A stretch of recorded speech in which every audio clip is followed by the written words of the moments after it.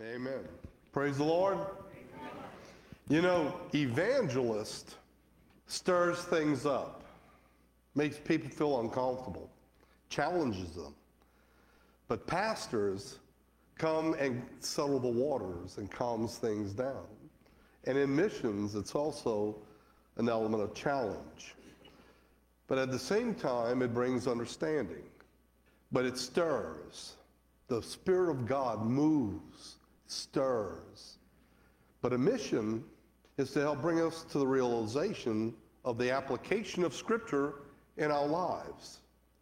Human nature is what it is. Only through God can human nature become something more. We spoke about last night in the catechism that we're called to share, participate in the life of God. We always say that he participates in our life, but the church says we're called to participate in the life of God. And that is the Great Commission, go into the whole world and proclaim the good news. You and I have a missionary task, an evangelistic task. We have a commission. It's the laity. We receive from the sacramental life of the church, and we take it to the world. Shepherds don't produce sheep. Sheep procreate and produce sheep. We think of revival as masses, numbers, when evangelism is one-on-one, sharing your life, witnessing, sharing the good news, being humble enough to share with them what God has done in your life, because we're called to inspire people to hope. So when we look at the Advent wreath, the evergreen, life in winter, staying green, everything else is dire and dark. Jesus said, you and I are the salt of the earth. But if salt loses its flavoring, it is good for nothing to be tossed out and trampled upon. What it was in the areas of the Dead Sea, in the areas of salt, through the process, a twig, a piece of gravel, anything, the water would lap over it with the wave action and leave a deposit. And the sun would come out and evaporate the water and leave a small deposit of salt. And it was repetitious, repetitious, repetitious. So that if you wanted salt, you realize that you would take it and put it in whatever you were cooking. But then when it lost all the salt, it was just a twig. You threw it out. We're called to immerse ourselves daily. Give us this day our daily bread. Daily. The church teaches that when you wake up in the morning, the first thing we're called to do is make the sign of the cross. Lord, I dedicate my life to you. I need your grace. I don't know what's going to happen, but I trust in you. Mary's fiat. Let it be done to me, even though I don't understand it, but give me the grace, what goes with that honor and privilege of being the mother of the Christ child. And Simeon tells her in the presentation of the temple, and a sword shall pierce your heart, laying bare the thoughts of many. For this child is destined to be the rise and fall of many in Israel, a sign that will be opposed. Mary didn't know what was going to happen one moment to the next, no more than you and I know. But the wreath is eternal, without beginning, without end. Jesus Christ the same yesterday, today, and forever. I am the Lord your God, I change not. The red berries symbolizing the blood, but we have 5 candles. The center is Christ, white, pure. Revelation tells us that when he comes back, Revelations 19, he's riding a white horse with the armies of heaven behind him, all dressed in fine white linen, meaning purity. But Christ is the center, not just of the angelic world, even demons are subject to him, but all of history, all of creation. Christ is the center.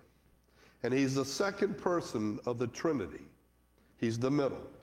But we have 3 purple and we have a rose. They don't like calling it pink. But what do they symbolize? Why do we have a Christmas tree? A star, an angel on top, a nativity scene, ornaments.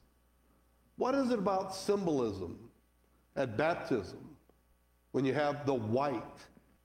What is it about emblems, symbols that we identify and we associate with? There's a need of human nature that we need to be reminded and we need to be identified. That's why we have heirlooms. Our parents, our grandparents handed something down and we're handing it down. It is a contact. It brings us into the reality that there were those who went before us, and yet because of them, through their genes and chromosomes, we have come to be who we are when we look in the mirror. The first candle is called the prophecy candle, and it deals with hope. Now, in the stages of faith, we said the first 3. Wishful thinking, starlight, star bright, first star I see tonight. I wish I might have this wish I wish tonight. You have to separate fallacy from fantasy. I can imagine, it's in my mind, I can see myself. I'm a, leisure chair, armchair quarterback. I talk to the television like they can hear me. But that's fantasy, that's fallacy, it's not reality. But hope is the next stage. But hope is still within the element of the mind. It's in the imagination. Hope is not hope if its object is seen. Indeed, how can one hope with what one sees? You're hoping and believing because if it was in your power to do it, you would do it. But you're hoping for an end result. Hope is based on Scripture. Hope is based on the promises of God. Hope is based on the truth of the interpretation, the proper interpretation of Scripture handed down by the magisterium, the teaching office of the church. The magisterium is not the master of Scripture, and it's not its equal. It is the servant of the Word that was made flesh, and that's what Christmas is. It's truth. The Word, the Christ, the Anointed One, became flesh. God's Word, the fulfillment of Scripture. Within Him, the center of creation, world history, secular history, religious history. He's the center of all. It deals with hope, the prophecies. So we derive hope from God's Word. But how many of us will take it the next step? Hope has to develop. You have to believe. Do I truly believe what it says? If I truly believe, then I'm going to act accordingly, or my behavior is going to somewhat change. Now, if I tell my wife, I think I love you, I hope I love you, I believe I love you, I'm in deep trouble. 4th stage is knowing. I know that my Redeemer lives. But the 5th is absolute. That's why when you pray, the Apostles' Creed, the Nicene Creed here at Mass, it states what we believe. That's absolute.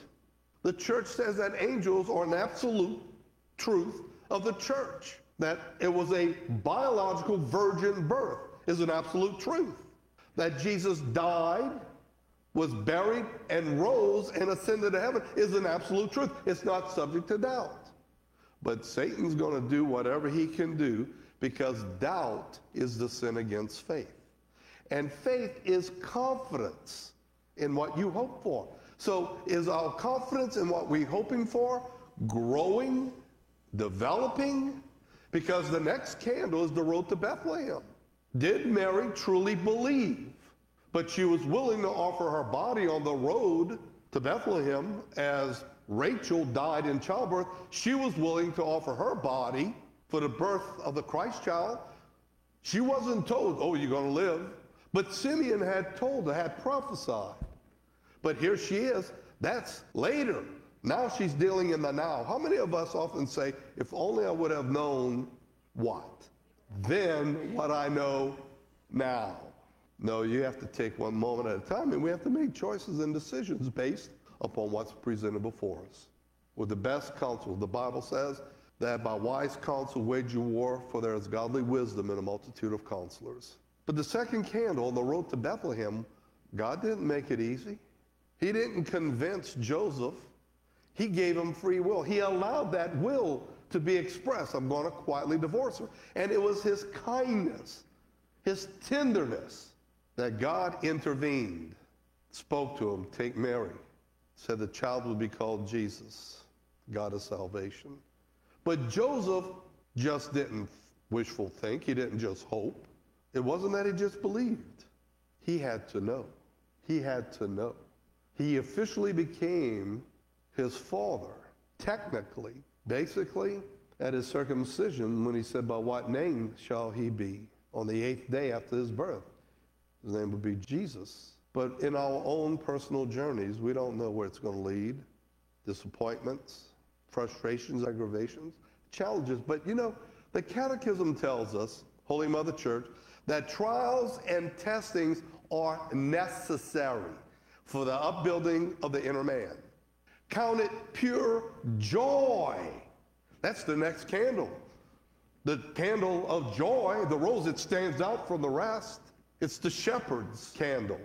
Count it pure joy when you undergo divers forms of trials, knowing that the trying of your faith is more precious than the passing splendor of fire-tried gold, may by its genuineness lead to praise and glory and honor with the appearance of our Lord Jesus Christ. Although you have never seen him, yet you love him with inexpressible joy, touched with glory, because you are achieving the goal of your faith, your salvation. What good is to gain the whole world and suffer the loss of your salvation? We speak about the element of joy because on the 4th, it's the angel's candle. It's for peace.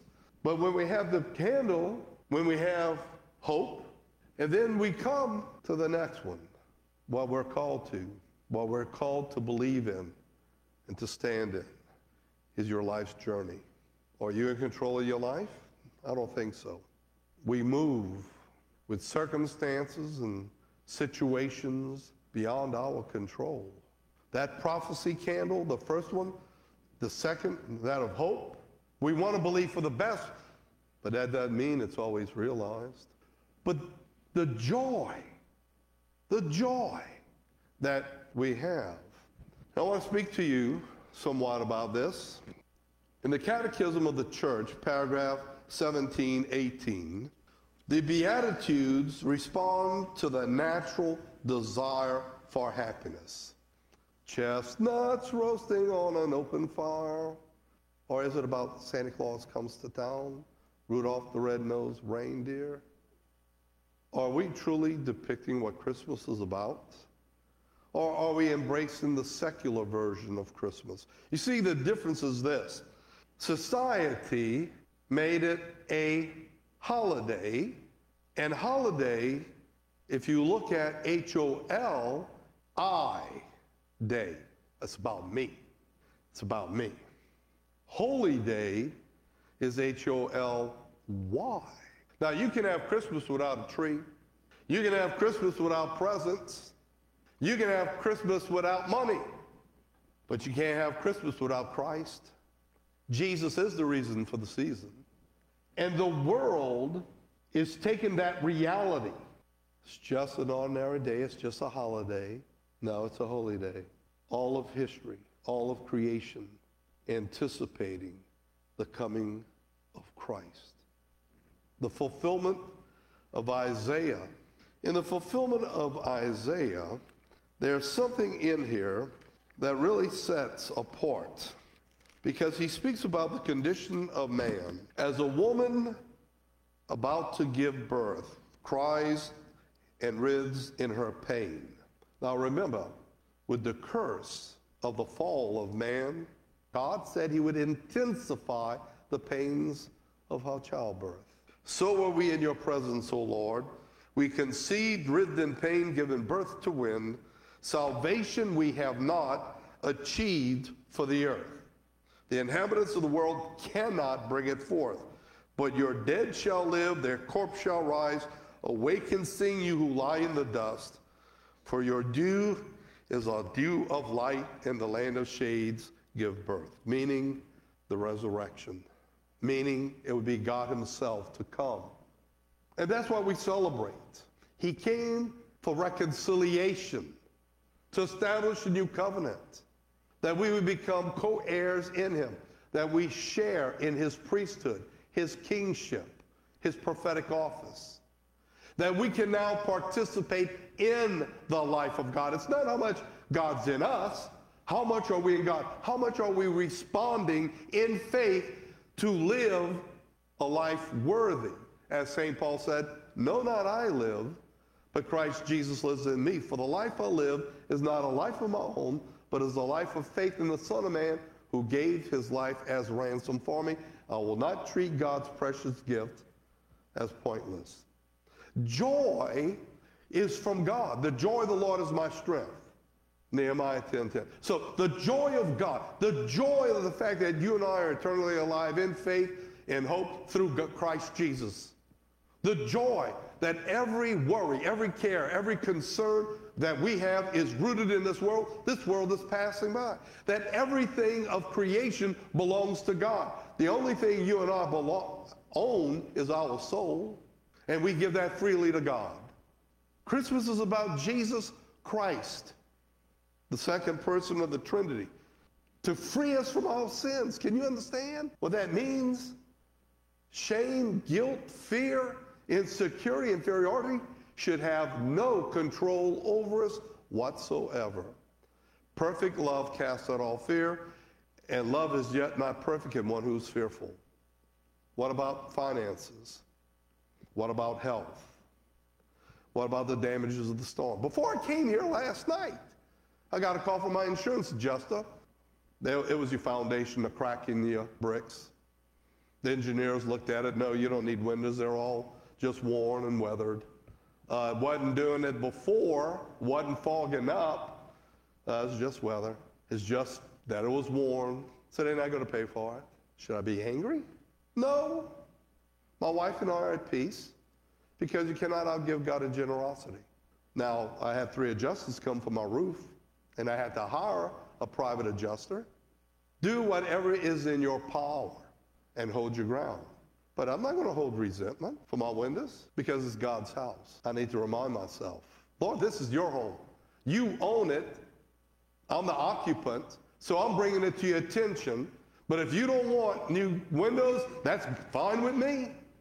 It's your home. How many of us have become so secularized that more of the world is in us than we are in the world in actuality? But God has a desire, joy. God wants us to be happy.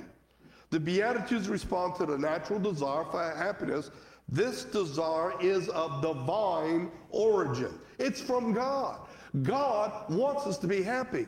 But it's not circumstances or situations. It's not possessions that makes us happy, because that new car will become outdated.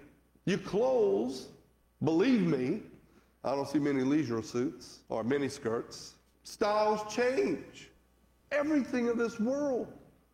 And when you die, you can't take nothing with you except hope, faith, and love. Everything's going to be judged through love. You know, when you're a happy person, you're a kind person, you're a generous person, when it is based from the joy of the Holy Spirit. I'm just a distributor of God's manifold graces. God has placed it in the human heart. So your desire to be happy is not selfishness. It comes from God. In order to draw man to the one who alone can fulfill it, we all want to live happily. That's what I tell my wife all the time. It doesn't always happen, but we try. But in the whole human race, there is no one who does not assent to this proposition, even before it's fully articulated. We want happiness. How is it then that I seek you, Lord? Since in seeking you very carefully, my God, I seek a happy life. I want a happy life. For my body draws its life. My body draws its life from my soul, and my soul draws life from you. God alone satisfies. So for the joy, the shepherds, Here they were working, tending sheep. Was it a job, a profession, or was it a vocation? Your profession can become a vocation, but your vocation, if you're not careful, becomes just a job, a profession. God wants you to witness where you are. Be a testimony. Be the light. Be the salt of the earth. How? Because we're constantly immersing ourselves in the sacramental life of the church. We're being nurtured. So because when we get out there, we get beat up. In the Catechism, paragraph 2546, blessed are the poor in spirit, for the reign of God is theirs. So what does it mean to be poor in spirit? Because you have to understand Philippians chapter 2 deals with attitude. Blessed are the poor in spirit, the reign of God is yours. The Beatitudes reveal an order of happiness. You mean I could be happy when I'm insulted? I could be happy when I'm persecuted? When I'm sorrowful? I can even derive a certain amount of happiness from that because we grieve for ourselves. But if we understood what heaven was, we would ask God for more trials because that's where the glory comes from. From an order of happiness and grace, of beauty and peace, the word or scripture speaks of voluntary humility or poverty in spirit. And the apostle gives an example of God's poverty when he says, for your sakes, he became poor. Now, some people take that to regard earthly wealth. No. When you come to God, three things. Humility. Humility does not degrade you. Humility brings you into an understanding we're the creature, he's the creator. We're dependent on him. We're accountable to him. And he loves us. He loves us in the midst of our sin. Can you understand that? And he uses, when we really mess up, no matter how bad we mess up, it doesn't knock him off the throne. And he says all things will work together for a greater good to those who love and trust him. So if you take a detour, he's going to bring you back to the main interstate. But don't be so much in a hurry as to not enjoy the scenery. In Sirach chapter 30, verse 21 through 24, do not give in to sadness. Why some people are so sad at Christmas? The story of Ebenezer Scrooge by Charles Dickens, A Christmas Carol. He was shown his life in the past. Oh, he laughed, he smiled, but he wasn't the same man. That was a phase of his life, but it brought back some happy memories. And we often like to think about happy memories. But you see, every aspect of your life, the good, the bad, and the ugly, all helped inform who you are becoming. So don't look at it as negative, but rather as positive. When God called you, he knew us, believe me. Do not give in to sadness. Torment not yourself with brooding or budein. Gladness of heart is the very life of man. The gladness of your heart. That candle representing joy is the very life of man. Rejoice in the Lord. Again, I say, rejoice. Dismiss all anxiety. Present your prayers and petitions to God, filled with thanksgiving and gratitude and God's own peace. The fourth week, God's own peace, which is beyond human understanding, will stand guard over your hearts and minds in Christ. Cheerfulness prolongs his days. Gladness of heart, cheerfulness. Do we smile more than we frown? Are we known for a smile or a grimace? It takes more muscles to frown than to smile. My dad used to, when he'd go places, he had a bridge, and he'd take it out, and he'd smile at people, and he had a few teeth missing. And everybody would stare at him. My mother would turn red and get upset, and he said, this is who I am. But he just loved doing it. So a smile is the base on whether you have teeth or not. We have the light of Christ within us. The filament is always bright, never dims. Sometimes through the sacramental life of the church, we need to clean the bulb off. Get rid of some of the dirt that's there so the light can illuminate ever brighter. Distract yourself, renew your courage, for worry has brought death to many. Nor is there aught to be gained from resentment. Envy and anger shortens one's life. Worry brings on premature old age. Getting older is mandatory. Getting old is optional. Philippians chapter 2, we talked about that element of attitude. And within the wreath, the journey that we're taking, this journey that we're taking, where will it lead us? Because it's only a phase of your life. Most people love the Christ child, but have difficulty when the child became a man and started speaking the truth. Obscured 30 years, John had all the attention. But when the fullness of time came, Jesus, the Word incarnate, hidden in flesh, Satan didn't even know, was revealed at his baptism. This is my beloved Son, in whom I am well pleased. And the Holy Spirit came as a dove. And John affirmed. Satan didn't know who he was. Do you know who you are today? Do you know who you truly are? Or you just think you know who you are until you talk to other people? What would you say is my greatest attribute? What would you say is my greatest deficit? And be honest. Your family will tell you. Your friends won't. Can I improve during this Christmas season, the season of Advent? It's a preparation. You see, the reality is, he came the first time, but they didn't recognize him. It was heralded by God. Then they crucified him. But you and I are living also in prophecy. Prophecy is being fulfilled in our very midst right now with what's happening in the world. You see, because Advent means coming, but parousia means the second coming in the book of Revelations. We're living in these days, people. And yet so many people, they don't know the word. They don't know the truth. But they'll listen to all these other programs. Well, what did Nostradamus say about this? Nostradamus or Edgar Casey. Oh, wait, let's go to some of these others. How many remember 2000, the Mayan calendar? What do you put your faith in? But because we're living in the days we are, Jesus said, when these things begin to happen, hold your head high, knowing the day of your salvation draws near. But we have to have a burden for souls. We have to have a burden for souls. I spoke about attitude in chapter 2, imitating Christ's humility. We talked about humility. Never act out of rivalry or conceit. Rather, let all parties think humbly of each other as superior to themselves. That's hard, to be a servant. But if we're going to imitate Christ, how many of us stick around to clean up after the parties, the white elephant games, the meals? A lot of people just like to come over, eat, socialize, and go, and then take a lot of stuff with them. Each of you looking to others' interest rather than to his own. God will take care of me. He's taking care of my kids. I'm praying for your children. I'm praying for these people. I have money set aside for a rainy day, but it's your rainy day. And if it's in my power to help you, God will take care of me when the time presents itself. But I can be of assistance now.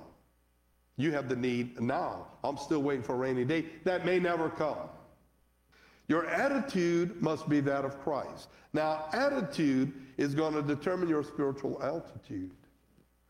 Though he was in the form of God, he did not deem equality with God something to be grasped at, but rather he emptied himself. How many of us are emptying ourselves of self and putting Christ in there? You see, forgiveness, love, and faith is a choice. I choose to forgive. Lord, I ask for the grace to let go of my anger, my bitterness, my disappointments, my frustrations, my aggravations.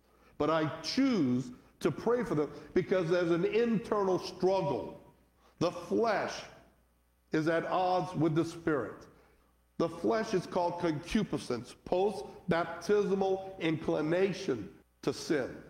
But love is right alongside of it. And each one is going to be nurtured, is going to be fed. If you feed love, the spirit, then you will respond and not react. If you're feeding the flesh or the element of concupiscence, there's going to be envy and jealousy and resentment and bitterness. He emptied himself.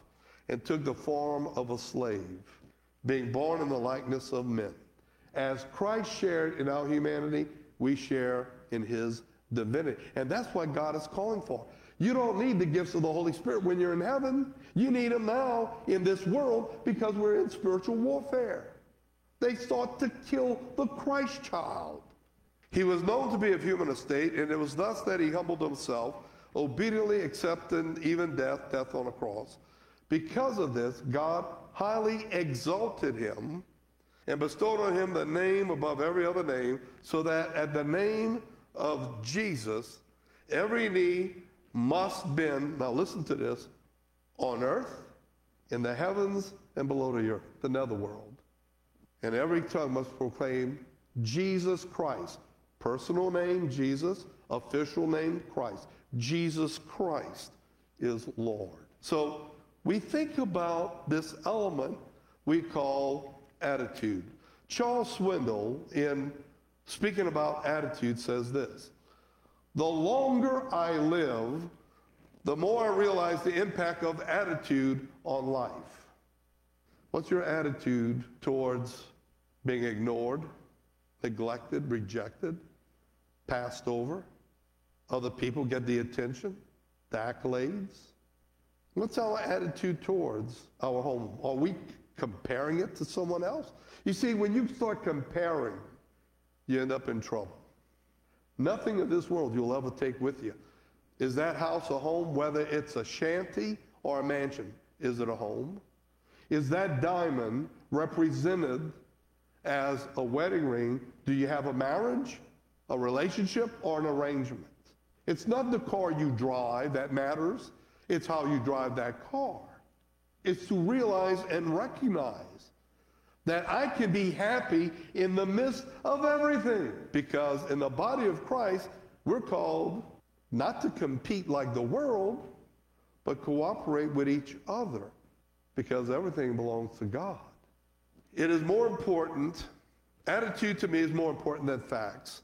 It is more important than the past, than education, than money, than circumstances, than failures, than successes, than what other people think, say, or do. It will make or break a company, a church, a home. The remarkable thing is we have a choice every day regarding the attitude we embrace for that day. We cannot change our past. Do you understand what I'm saying? Then accept it for what it is and go on. Why should you be in bondage to past mistakes, errors, sins, shoulda, woulda, couldas? Every day. This is the day the Lord has made. Let us rejoice. Let us take pleasure. Let us take joy. Because when you have peace, you can begin to experience joy.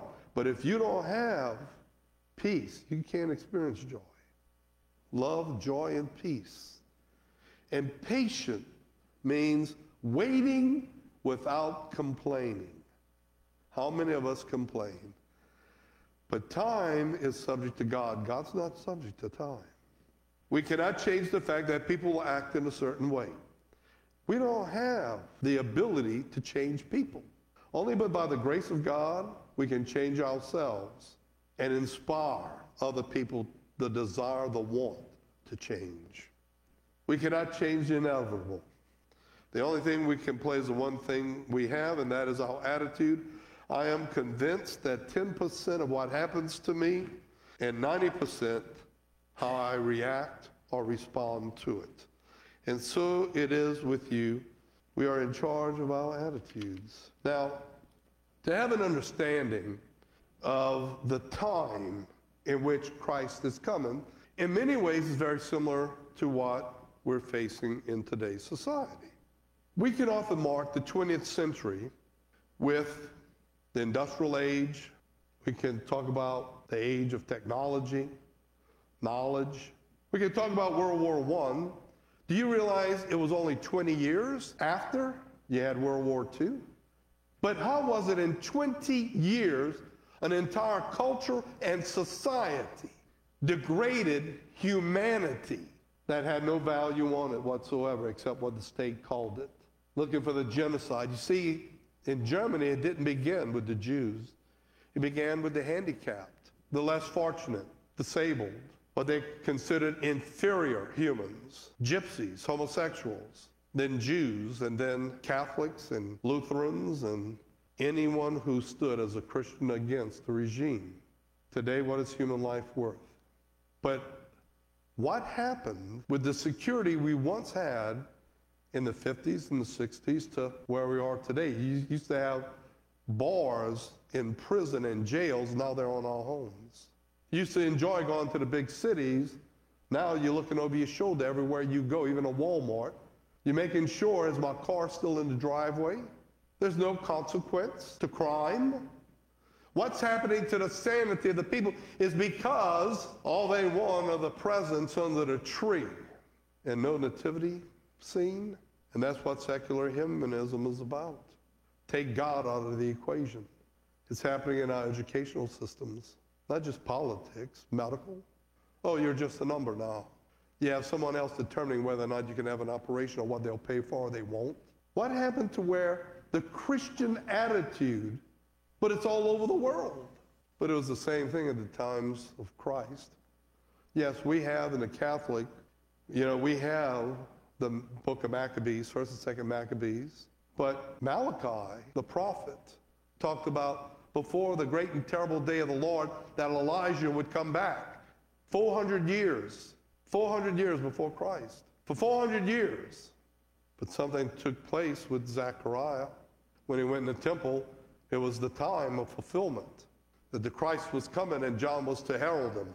But I want to give you a brief background of history so that you have an understanding. In 167 BC, 167 years before Christ, to 63 BC, 63 years before Christ, the Jewish people had 100 years of independence under the Maccabees. 100 years independence. It's called the Maccabean or the Hasmonean period.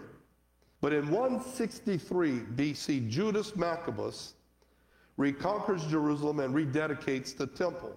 And he has oil to light the menorah. He only has enough oil for one day. And it has to be consecrated. It has to be pure. And it takes time for the preparation. So they lit what they had. How many fish and loaves do we have? You feed the people. Wait, we just got a few fish and loaves. But with God's blessing, it was multiplied. But he said, you distribute it. We distribute it. The miracle was that the oil burned for 8 days. And as a result of it, they proclaimed a feast day that's not found in the Torah, the law. They named it Hanukkah. And it's in late November, late December, around the 25th is normally what we see. But it's also called the Feast of Lights and the Feast of the Dedication. And Jesus celebrated Hanukkah. And it's interesting because it's about the time when Holy Mother Church said, we are going to use and commemorate this time for Christ. The fulfillment, because that altar is being reconsecrated. The altar for Jesus will be Golgotha, place of a skull. This child that is coming into the world, the Christ, a divine person, shares our humanity, is being groomed and prepared to exhibit the greatest love that you and I could ever experience. His personal love for you and I. I love you so much, doesn't make any difference about yesterday. It's now. Give me an opportunity to love you. Give me an opportunity to give you hope. Give me an opportunity to lead and guide. Get to know me. Get to know my ways.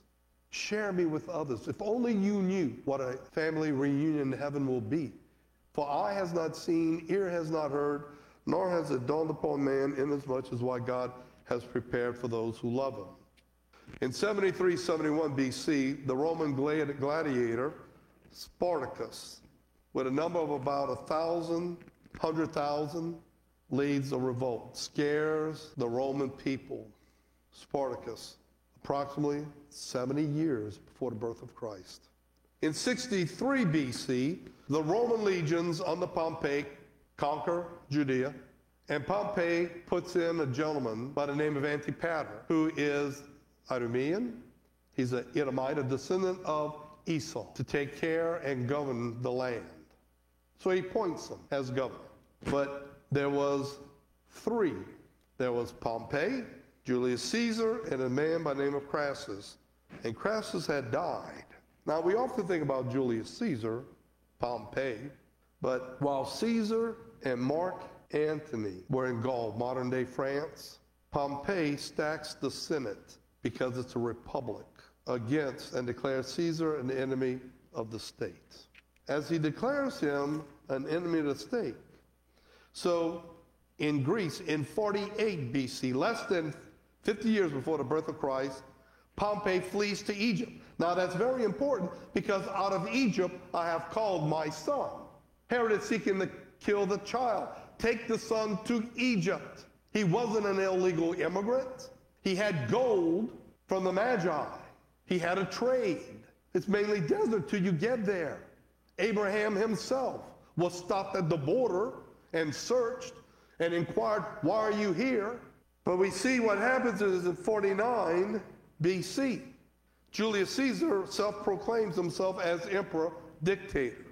And the Roman Republic ends, and now you begin with the emperors. But the Ides of March in 44 BC, 44 years before Christ. How many of us remember 44 years ago? Well, we need something to activate our memories, but we were there, mainly most of us. Caesar is assassinated. Now you have a power struggle. In 42 BC, Mark Antony and an 18-year-old grandnephew of Julius Caesar by the name of Octavian defeats the opposition. Octavian will take the name Augustus Caesar, who was emperor of the Roman Empire, because the republic becomes an empire. In 47 BC, Antipater declares Herod his son as successor, and the Roman Senate with Octavian and Mark Antony confirm Herod's selection. In 31 BC, 30 years, Octavian declares war on Cleopatra and Mark Antony. Cleopatra having been with Julius Caesar, having had children by Julius Caesar, one of them Caesarion, that's where the Caesarian procedure comes from.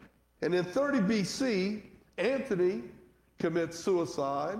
Cleopatra dies by her own hand 30 years before Christ. Octavian is now known as Augustus Caesar and gives Herod the kingdom, makes him a king. Herod's wife is a Samaritan. Herod the Great, his wife is a Samaritan. Remember the hostility between the Samaritans? Here is Herod, an Edomite, a descendant of Esau, not Jacob, but to fulfill scripture, Esau had swore to kill his brother Jacob. That was fulfilled when Christ was crucified. Herod, in league with Pontius Pilate, crucified Christ, a descendant of Jacob. See the technicalities of scripture. All the prophetic words line up. But he gives birth, Herod's Samaritan wife gives birth to Herod Antipas. And when Joseph finds out that he's on the throne, he goes to Nazareth, returning from Egypt. But Herod Antipas is the one who beheads John the Baptist and is in league with Pontius Pilate. Augustus, in conciliation of the empire, that is the East and the West, calls for census. Jesus is born in the last year of Herod the Great. Caesar, Cleopatra, an empire, everything, and God chose to bring the Christ child at this very time because the gospel would be able to go out, because the Romans introduced the road systems. Travel was much easier. There was a lot of improvements and gave the basis for Western civilization. And what is Western civilization doing but rejecting Christ? When you look at these candles, think of your life. It's a journey. But history, God directs everything for a greater good. It's called providence. And he's coming back soon, the parousia, the coming, Advent. Are we preparing ourselves? But are we preparing others? Are we sharing the good news with them? The truth? We have the responsibility and obligation to inform, but it takes God to reform, transform, and conform. This Christmas, enjoy, express the joy, but realize that Jesus is the reason for the season. But appreciate, because Christmas will soon end. And they're already preparing for Valentine's Day and Mardi Gras. How many people are taking time to truly reflect? I'm going to ask you if you would take this time to just reflect. How long ago was World War II?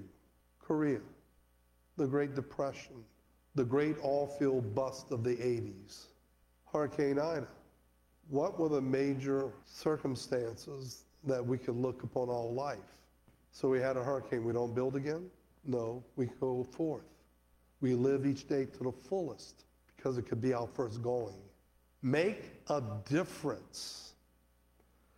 But it took 2 years for the Magi to find the Christ child. 2 years.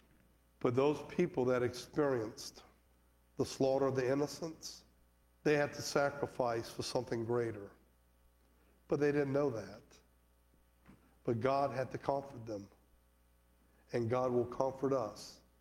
So enjoy the season of Christmas. Amen? God bless you.